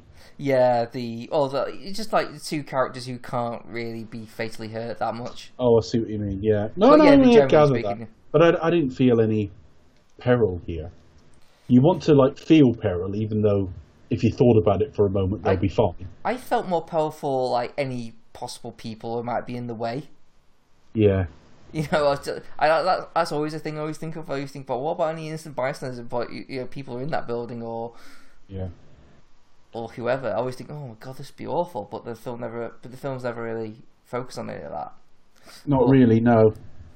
It's okay, but the problem is there were bits. I mean, particularly I noticed it again. I keep on about the CG, but when he was sort of sat effectively on top of the Abomination, just smacking him with the halves of the taxi cab, and then that all sort of breaks up, and then he's just punching him repeatedly. They both look ridiculously shiny. It just looks unfinished. It doesn't look properly rendered. I just didn't like it. I kept getting taken out of it by how bad it looked. And when I knew he was coming back in the Avengers, I thought, oh, how bad's this going to look? And then of course they got ILM involved, and it was like, thankfully this looks all right now. But yeah, so all of this is just an action scene to finish off a film, isn't it? Pretty much. There's not much to it. There's a bit. They try and put a bit of quasi danger in it because the helicopter comes down as well, and something gets thrown at it, and it comes down and it sort of catches fire and all that That's shit. pretty cool. The Hulk clap. Putting it out with his clap. Yeah. And then what does he do? Effectively strangles the Abomination until he kind of passes out, doesn't he? With a chain. That's it. He has a moment with Betty. I think he might say the word Betty as well. I'm not sure. Might be getting confused with the Ang Lee Hulk there. And then he's still on the run again. Very like the TV show, but with a budget. In the TV show, there is no budget, so Bruce leaving town. Well, David in this TV show was just Bill Bixby walking down the street.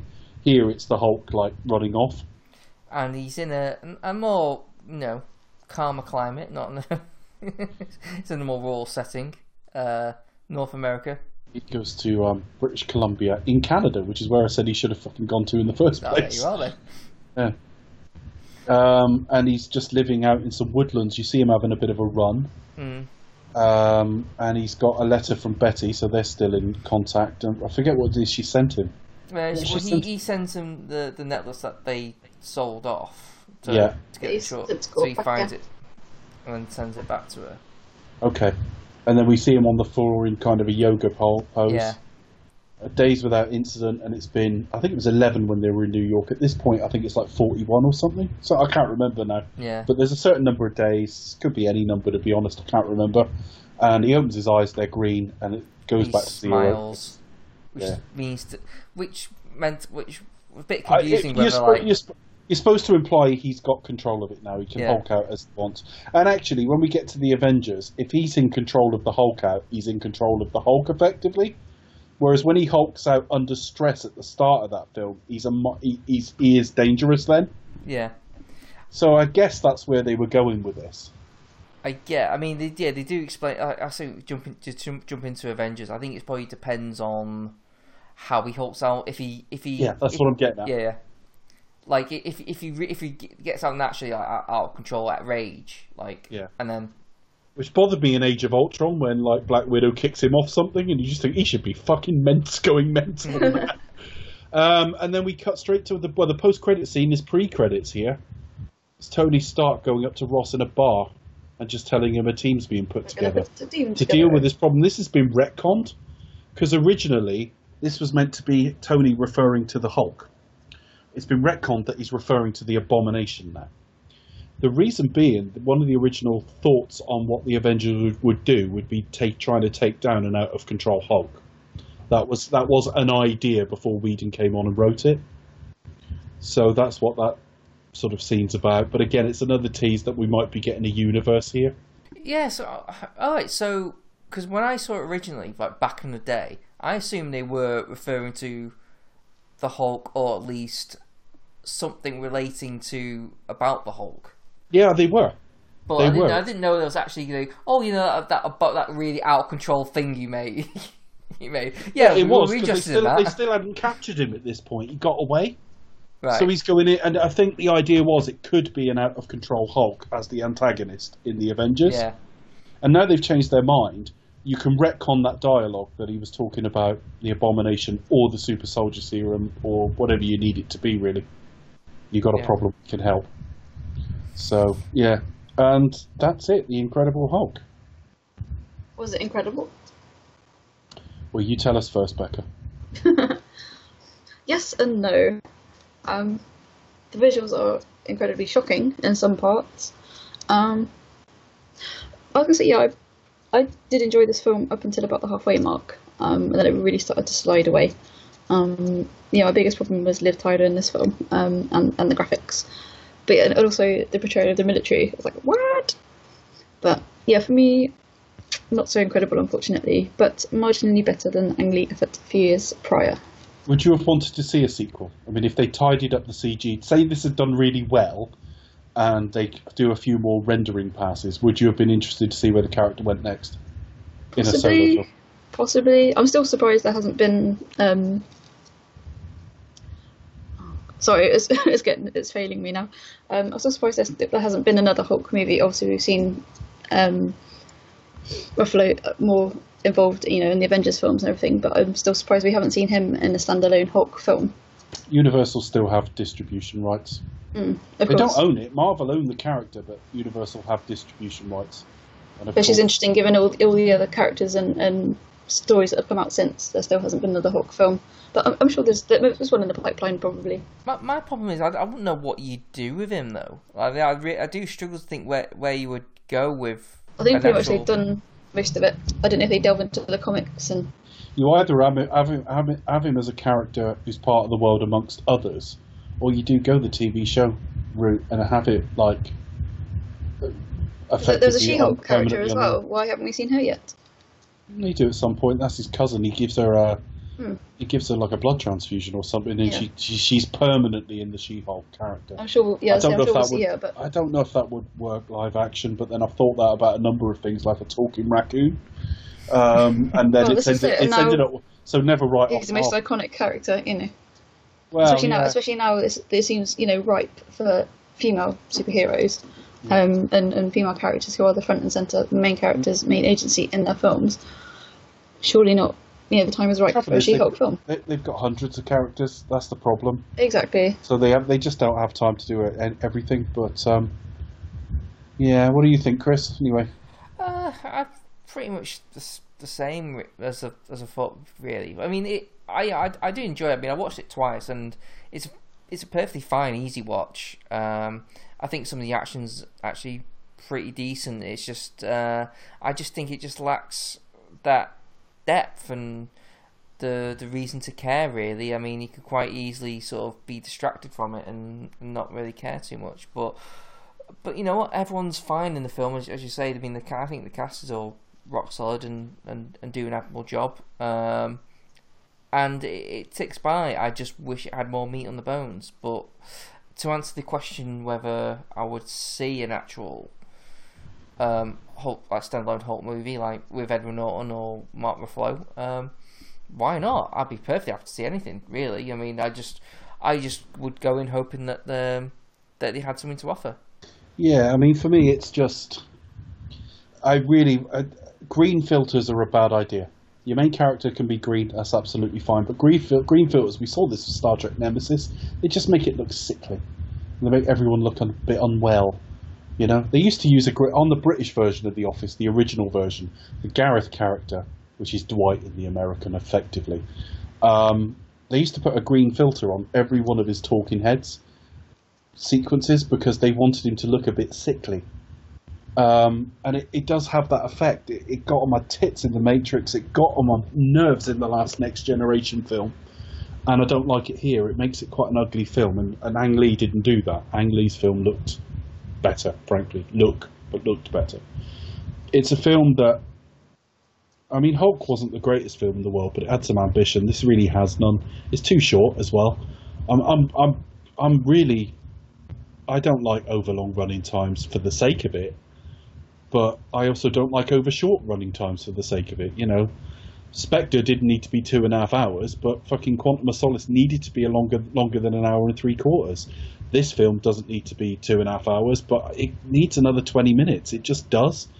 because we talked through the actual detail of the film in no time at all, really. There wasn't a lot there. As a little homage to the TV show in its way, I quite like that. I like Edward Norton in it. I like Mark Ruffalo as an actor more anyway, but I mean, they're both perfectly valid takes and both perfectly good actors. So if it was Edward Norton in the Avengers now, I'd be fine with that. The look of this film is what I struggle with as much as anything else. I think the CG is horrendous. I think it was horrendous at the time. People who say, "Oh, it looks way," but at least it looks better than that Ang Lee one. I don't know what you're talking about. I really don't. I'm not talking character design, by the way. If you're telling me the size of the Ang Lee Hulk or the color they chose for the Hulk or the facial design or anything, that's a different argument. I'm talking about the quality of the work. This looks unfinished. Do you think that generally that opinion tends to sort of echo the kind of like it's either all this or all that? Yeah, I think so. I think so because you can make an argument for this Hulk because there's a lot more detail in it. There's definitely. There's more musculature. You can sort of see tendons in places. You can sort of see sort of veins and all that. There was none of that in the Ang Lee Hulk because they just didn't have the ability, time, or processing power to put that much detail in it. I'm just literally talking that Hulk is stood in a physical space, and I believe that's a creature that's there, except the shorts, which do look awful. But this Hulk doesn't look there. It just looks like a cartoon. I think it's pretty awful, and they've just rushed through it, and it doesn't have those Marvel touches of an awful lot of humour either. And so I've been way too harsh on it, actually, because it's perfectly fine as like an update of the TV show. And I'd almost rather, if the Marvel Cinematic Universe hadn't happened, I'd rather this had like spun off into TV or something. Where you, like they did with Fame or something, where you recast some of the major characters, keep the ones that are willing to do it, and run it off that way.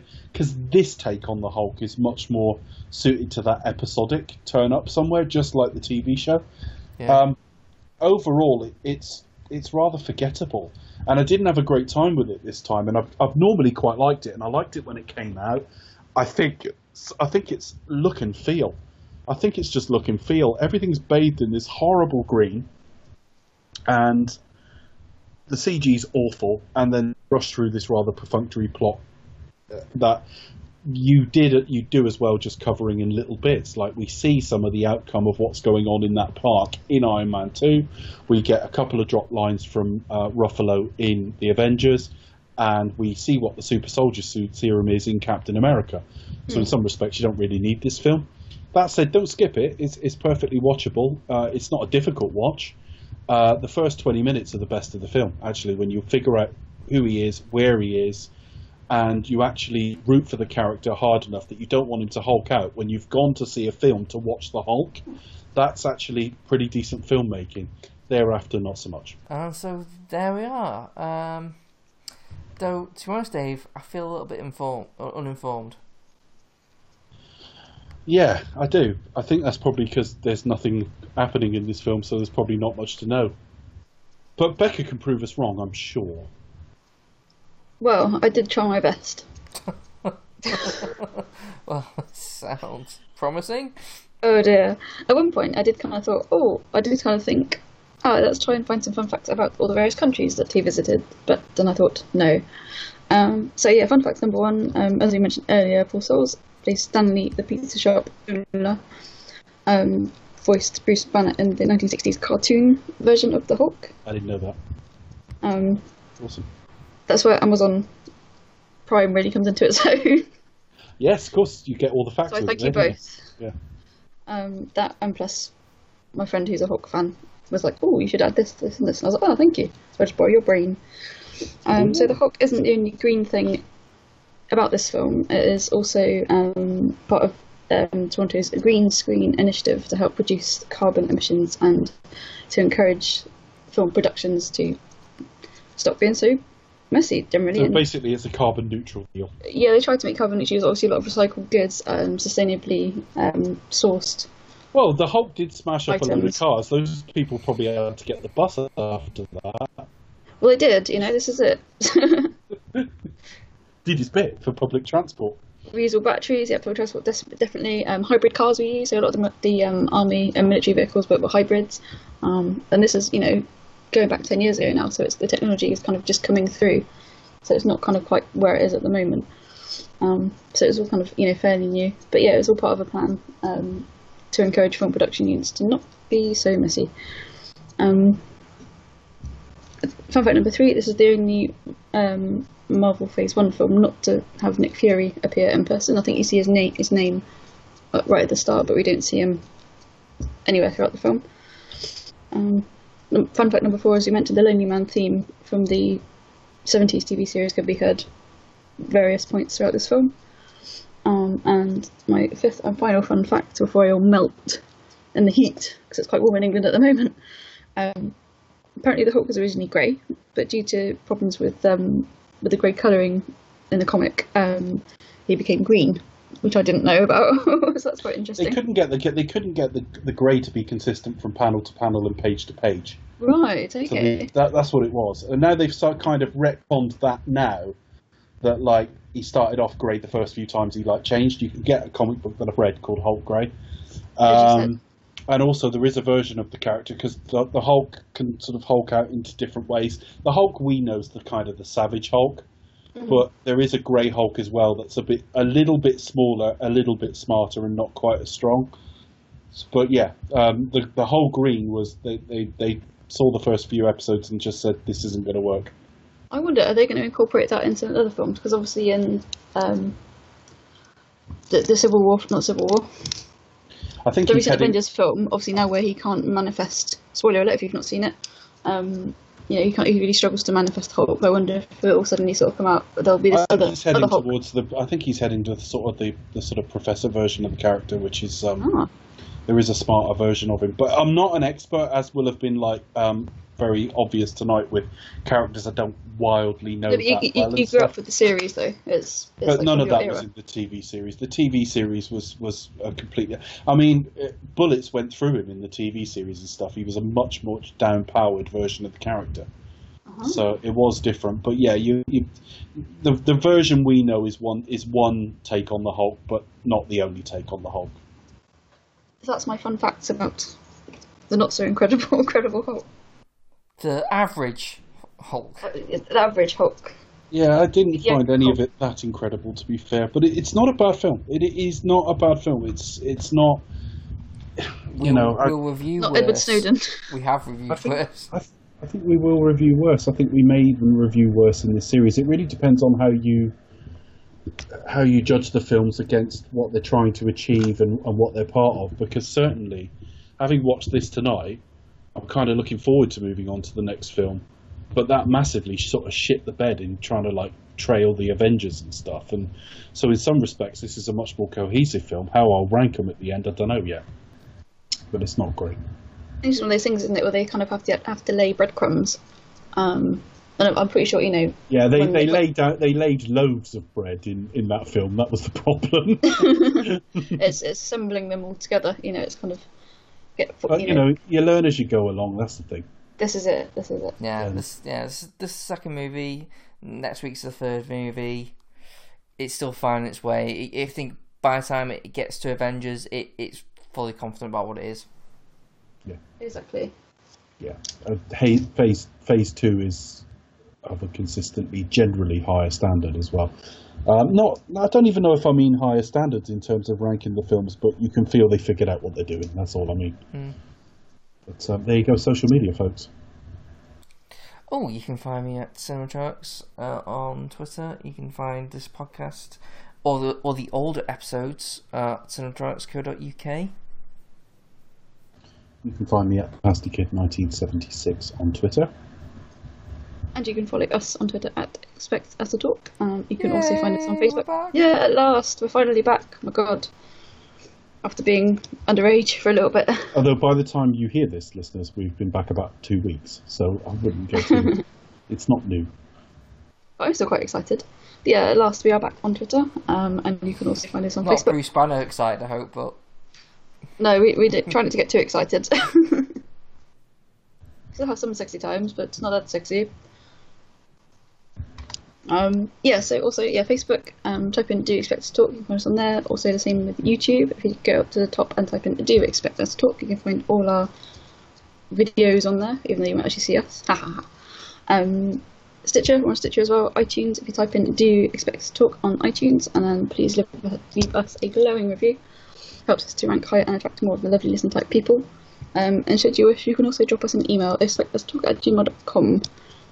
But if you are a Nigerian prince wanting to offload millions and millions of pounds, no thank you. Send it to Dave. I don't think Nigeria has royalty, so that's the. No, but you always get some dodgy email saying, "Hello, I am Prince blah blah blah blah blah." I never get one from Prince. Or from beyond the grave. Amelia, you're from beyond the grave. And there's Patreon for anyone who wants to throw us a dime. Yes, we've now set up a Patreon account. Would you like to elaborate? Not really, 'cause still not figured out what we're doing yet. But you can throw us some money if you want to. But there you are. We do have one Patreon so far. Oh, do we? We do. Yes. Oh, yes, of course. I won't say names because I don't want to shout anyone out who doesn't want to be shouted out, but I think I know who it is as well. And we've also got our first commission as well. But as I say, we're still working out the details of our Patreon. Patreon. I'll say Patreon because I am. Tomato, potato. We're still working out the details, but once we have them fully ironed out, we shall let you lovely listeners know. Okay. Throw us to Bob if you want. Well, I think what we've done is quite timely there, because not only is it timely comics, which became Marvel, but also we've just gone completely off the point to promote something else, which is exactly what next week's film does, which means, Becca, Do Expect Us to Talk will return with Iron Man 2.